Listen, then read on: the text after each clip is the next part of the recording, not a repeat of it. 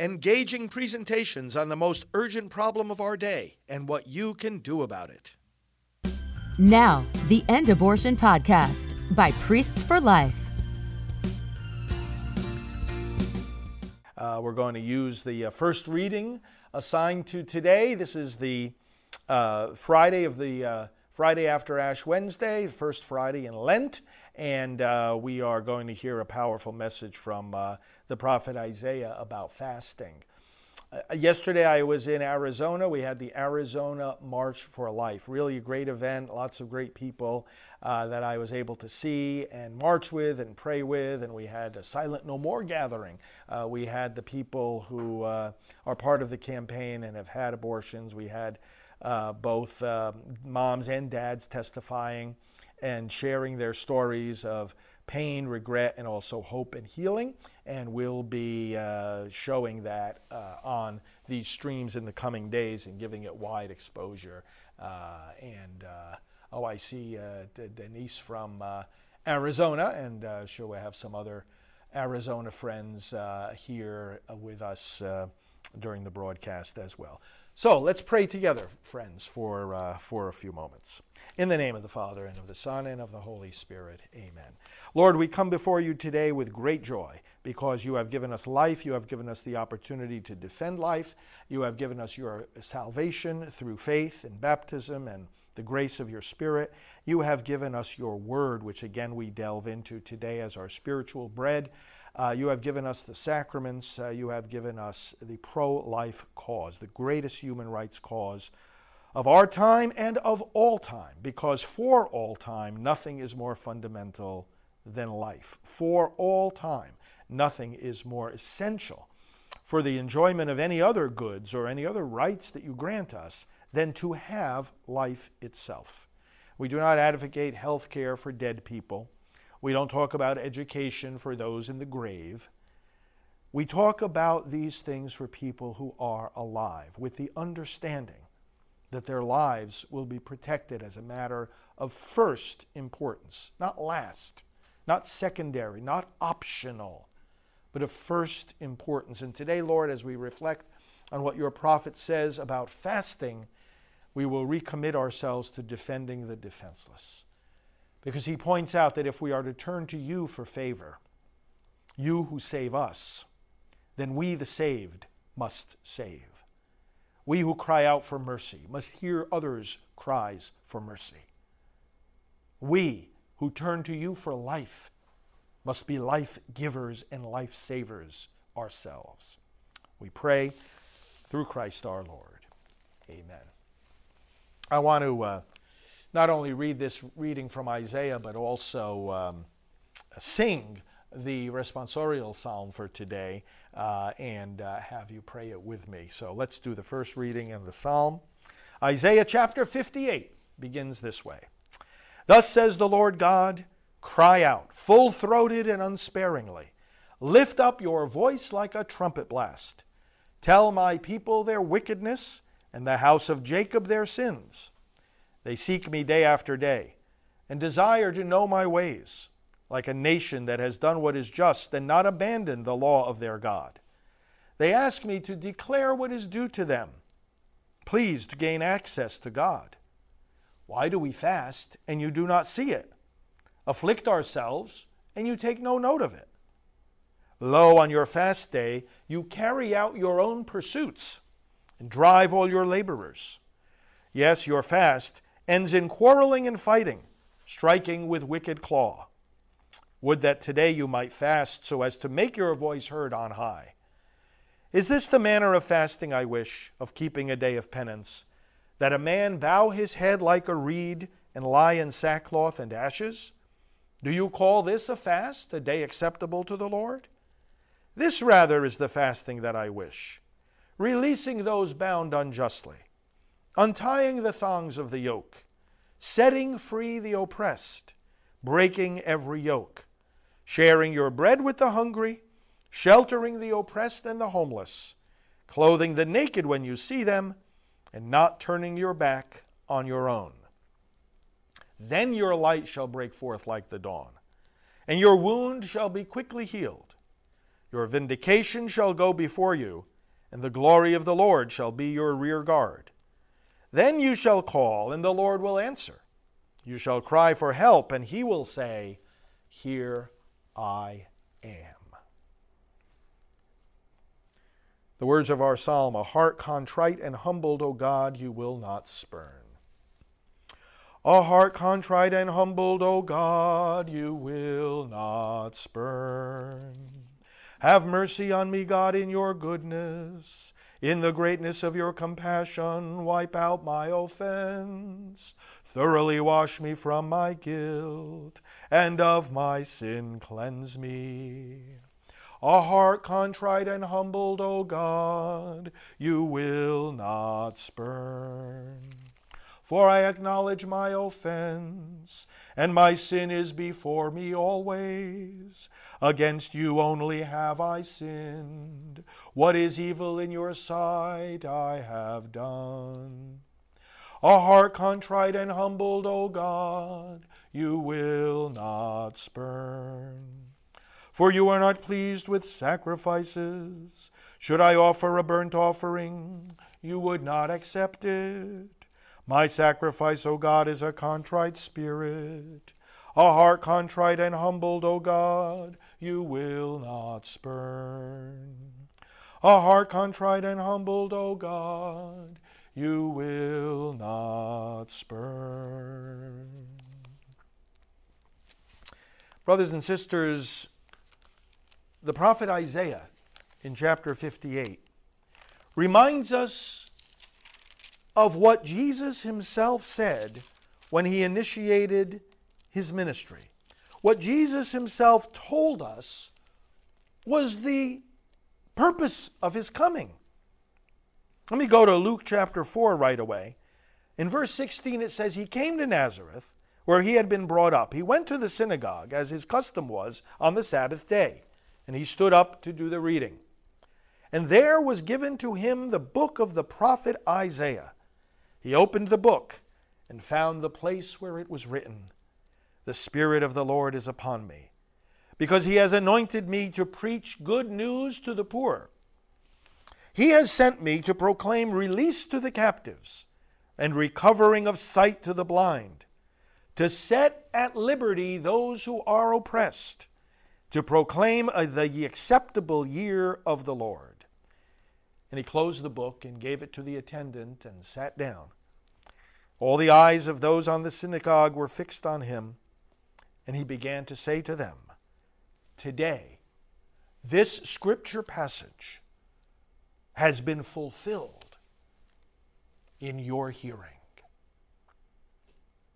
In other words, that the Spirit of the Lord was upon him, that he was the apostle, which means the one who was sent, the Father who sent me. He kept referring in his public ministry to the Father sending him, and him being the one sent by the Father to do what? To let the oppressed go free.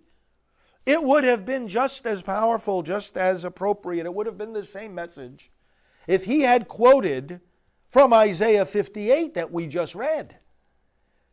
Because he says, God through the prophet, this is the fasting I wish. In other words, this is the way that you please me.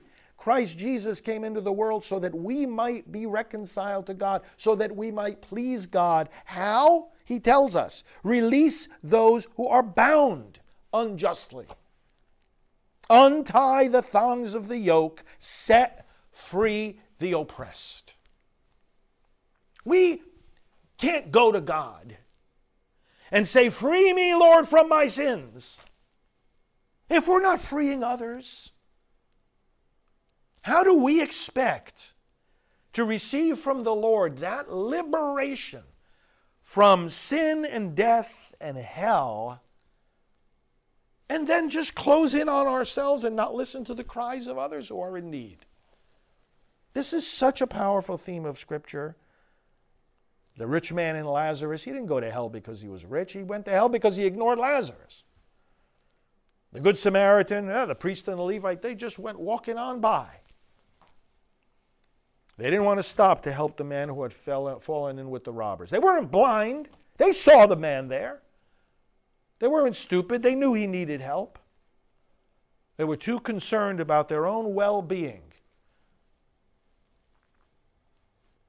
It's disgusting because we see this happening in the church every single day.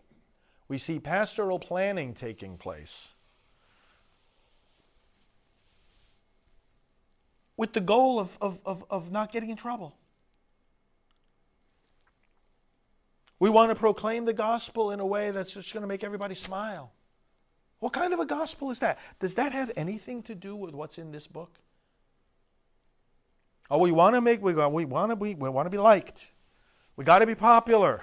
We got to be politically correct. We can't anger, upset, or divide anybody. That's not the goal we should be focused on. The goal we should be focused on is breaking every yoke and setting free the oppressed. And so Isaiah says, you're fasting, and then you're complaining that I'm not hearing you. You know, Isaiah, you go back to chapter 1 of this very same prophecy. And he says, speaking for God, when you lift up your hands in prayer, I will not listen. Why? He says in that chapter, because your hands are full of blood. Our hands are full of blood. We are living in a society, we are living in a nation that's still aborting close to 1 million children a year. Our hands are full of blood. Oh, but we're not doing it. We're permitting it. We're not doing enough to stop it. Our hands are full of blood. The unborn are the most oppressed. They're not the only people who are oppressed. We have to set free all the oppressed. We have to do everything we can to help those who are poor and afflicted and oppressed and discriminated against and persecuted. But the most persecuted of all, the most in danger of all, the most weak and helpless of all are indeed these children in the womb. And so God says, focus on them. Not just on them for their sake, but on them for my sake. Not just on them because of your human relationship with them, but with them, focus on them because of your relationship with me, because you're crying out to me. You're fasting so that I might have favor on you. I want to have favor on you. I don't want to have favor on you in isolation, however. God doesn't deal with us in isolation. He deals with us as a community. He deals with us individually, yes, but not in isolation.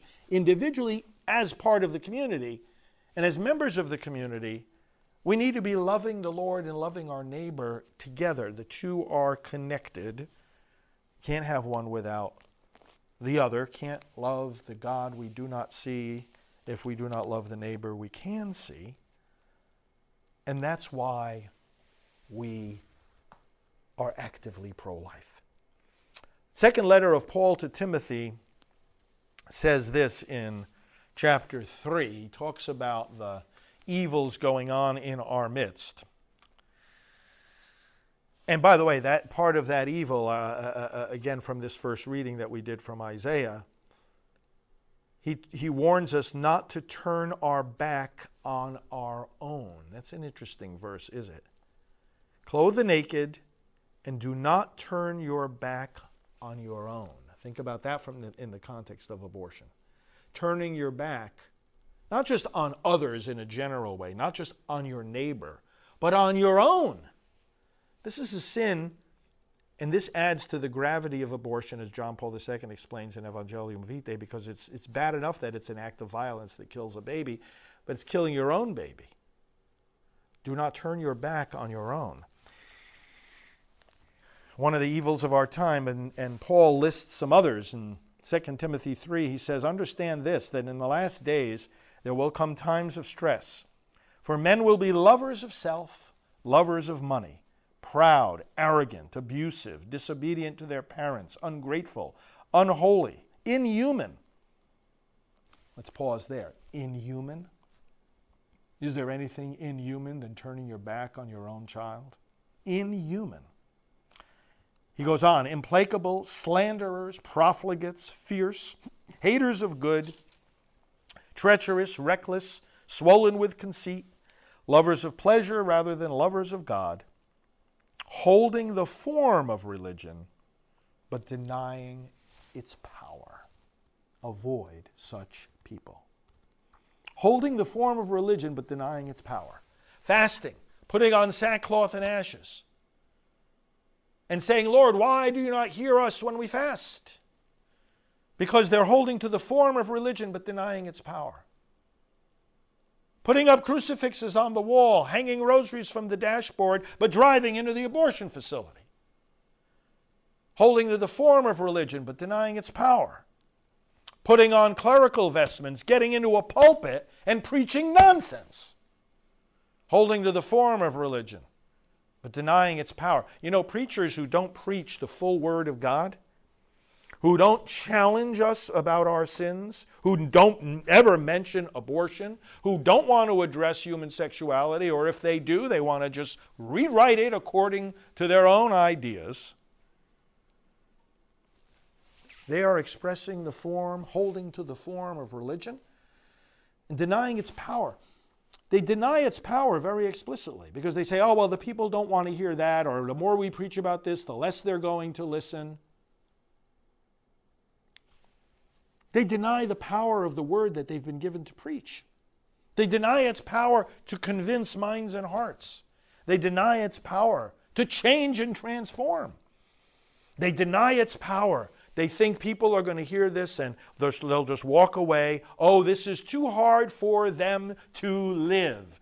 Many preachers are holding back on what they're preaching because they're thinking it's too hard for the people to live this out. Wow, if that's not a denial of power.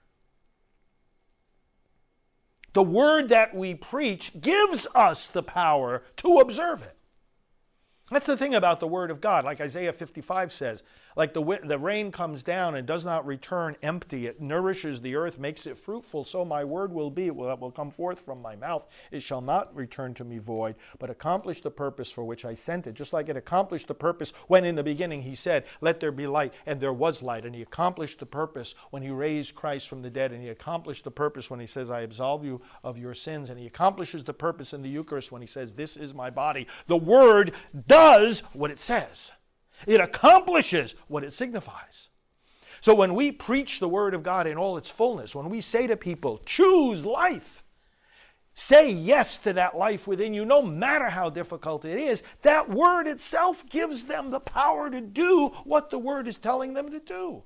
Those who hold the form of religion but deny its power think that the word is just oppressive because it puts impossible burdens on us, as if God doesn't reach out his hand when he speaks from his mouth. He also reaches out his hand.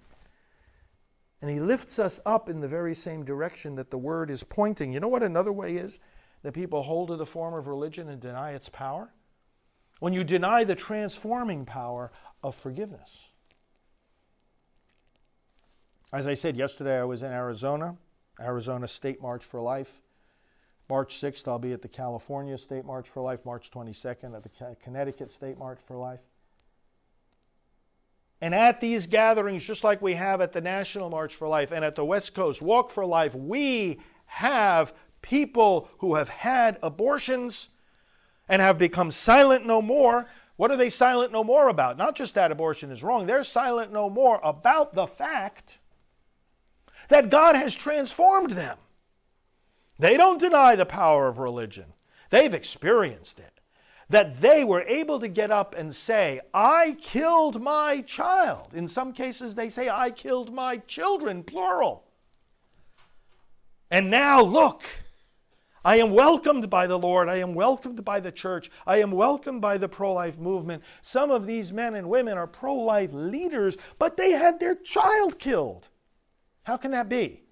Are we tolerating child killing by letting them exercise leadership in our movement or even be part of our movement or get up and speak and share their testimony? Are we somehow tolerating what they did? No. we're adhering to the power of religion that actually renews us, actually regenerates us, actually makes us a new creation.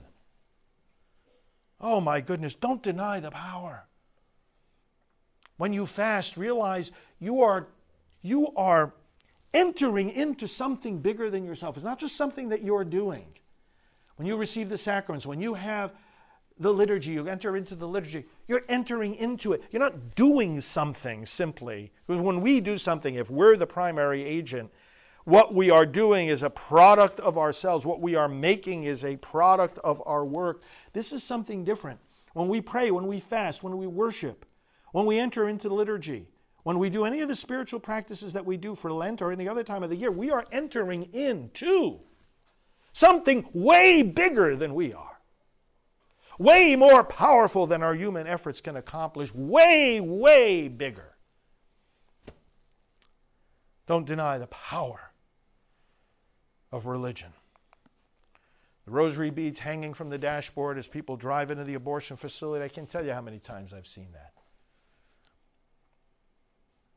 Or Curtis Boyd, the late-term abortionist who, as you'll see on my social media, openly admits to having done third trimester abortions as part of his regular service. And then he says, oh, well, I like to be compassionate. I'm an ordained minister. I'm an ordained minister.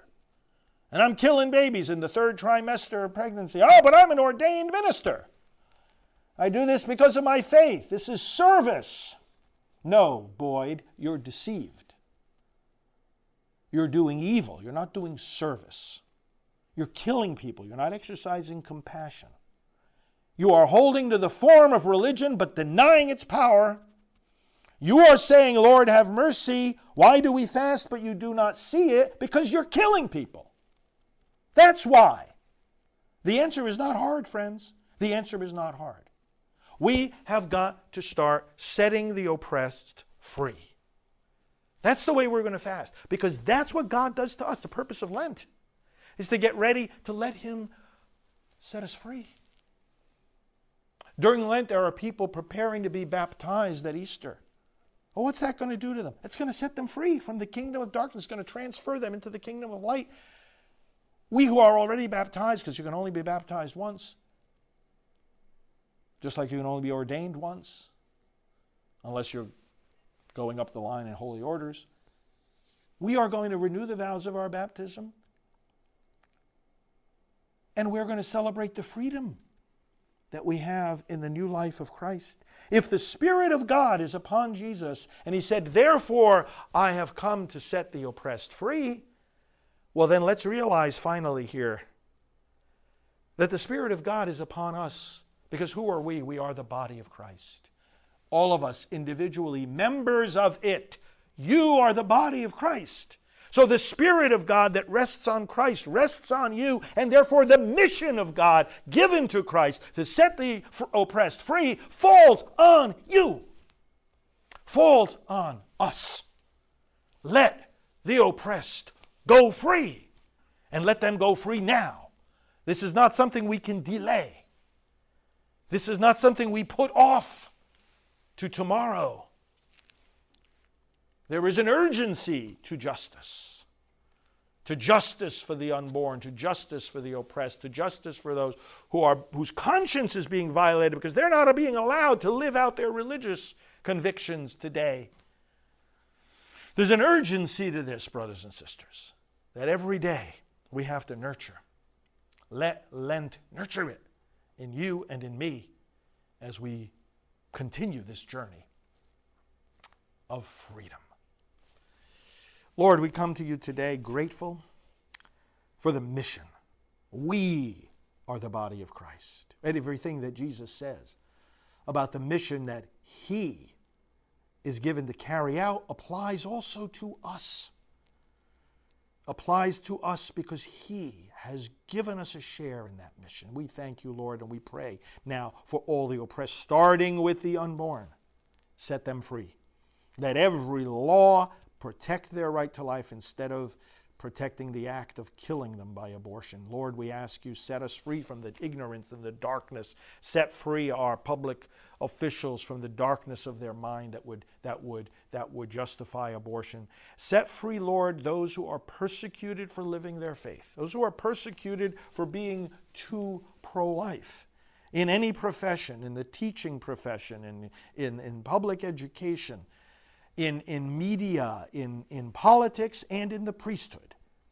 Set free those who are being oppressed and persecuted and canceled because they're just too vigorous with the truth. It hurts too much. Set free, Lord God, those who are and have been objecting against unjust mandates from the government that would have them deny their faith. Set us free from the Democrat Party that considers religious freedom to be discrimination. Set us free.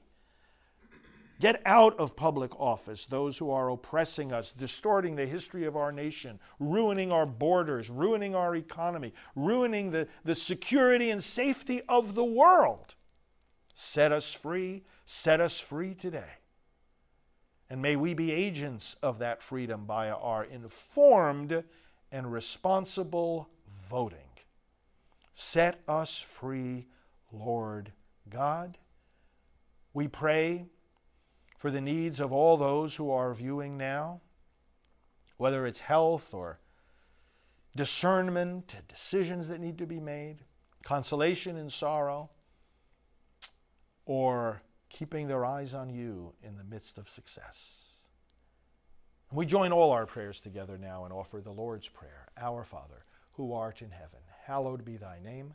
Thy kingdom come, thy will be done on earth as it is in heaven. Give us this day our daily bread, and forgive us our trespasses, as we forgive those who trespass against us. And lead us not into temptation, but deliver us from evil. For thine is the kingdom and the power and the glory, forever and ever. Amen. Let's pray to our Heavenly Mother. Hail Mary, full of grace, the Lord is with thee.